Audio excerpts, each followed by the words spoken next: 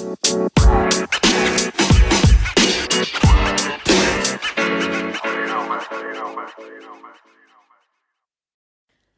was talking to one of my mentoring clients today. We were talking about business growth. We were talking about different models of owning your own business.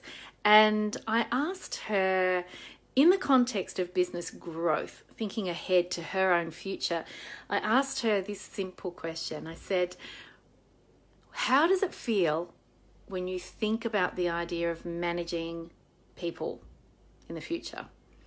If your business grows and you take on team, how does the idea of managing people feel?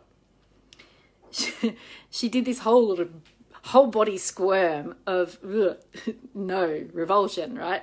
And I said, okay, that gives you some indication of the style of business ownership that you're moving towards, the style of business structure that you might want to have.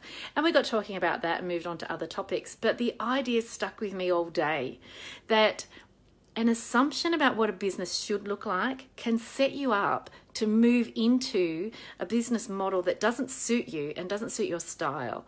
Just because everybody else in your profession has structured their business one way doesn't mean you need to do the same thing. We see it all the time with health professionals in private practice. There's one side of the fence where people are what we would probably loosely call a solopreneur. So they're sole traders working on their own, doing all their own administrative stuff, seeing their clients in their own rooms, pretty much by themselves. And then there's the other camp, which is what we would call a group practice owner, where you're owning a practice, you've got administrative staff on your team, and you're bringing other clinicians in to work in your team with you.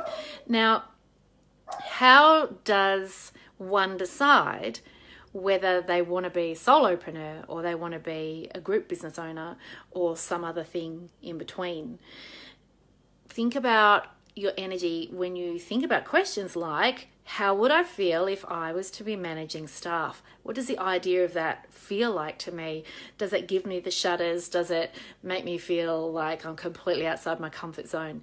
Try not to fall into the fear trap. So don't make decisions based on fear. Make decisions based on whether or not the idea fills you up with energy or sucks the life out of your goals, sucks the life out of you from an energy perspective. These simple questions, they can actually help guide you, if you're listening to your energy in response to those questions, guide you to make the decision that's right for you right now. Because there's no one size fits all business model. There's no right way of doing your business. The only right way is what's right for you right now. And that, my friend, will change. So I started as a solopreneur. I started as a sole trader. I started renting rooms out of other people's businesses. And I moved on into, bigger things over time. And I've moved on to quite a big business now. In fact, I own 2 businesses.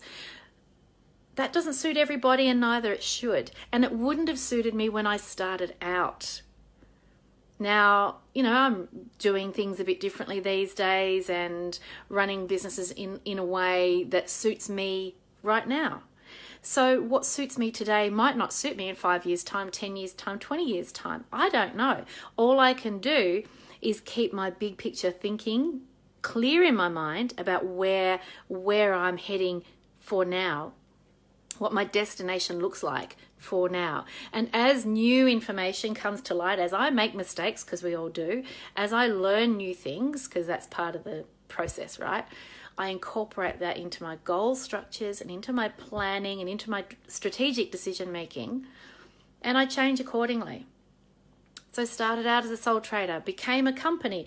In between times, I had a partnership. So I've tried all these different things, and I've been okay with the idea of changing models over time as it's suited. There's no business police coming to tell you you're doing it wrong. Unless you're sort of doing it wrong by the tax office. That's a whole nother question. So you do need to make sure you've got good guidance around you and good advice around you. That's the scaffolding. How you flesh out your business, how you design the interior, what kind of curtains you hang, that's your choice, and you're allowed to change your mind. And I think this is where a lot of people get stuck. with this notion of what if I make the wrong choice? There's no wrong choices. There's just inaction. So avoid that stuck place by saying, right, I'm just going to try. I'm going to try this model. I'm going to try this idea. And if it works, brilliant. If it doesn't work, I've learnt something. Okay. Thinking about the notion of business growth. Business growth isn't just how big your business gets. Business growth is also, and more importantly, I think, how you grow into your role as a business owner, how you grow as an experienced entrepreneur, an experienced business leader. That takes time, and it takes trying things out. And it takes being okay with the goalposts moving sometimes and you having to move with them. So don't be afraid to start. There is no right starting place. There is no right business model. There is no right business structure. There's only what's right for you right now. And if you don't try, you're never going to know, right? Have a great night.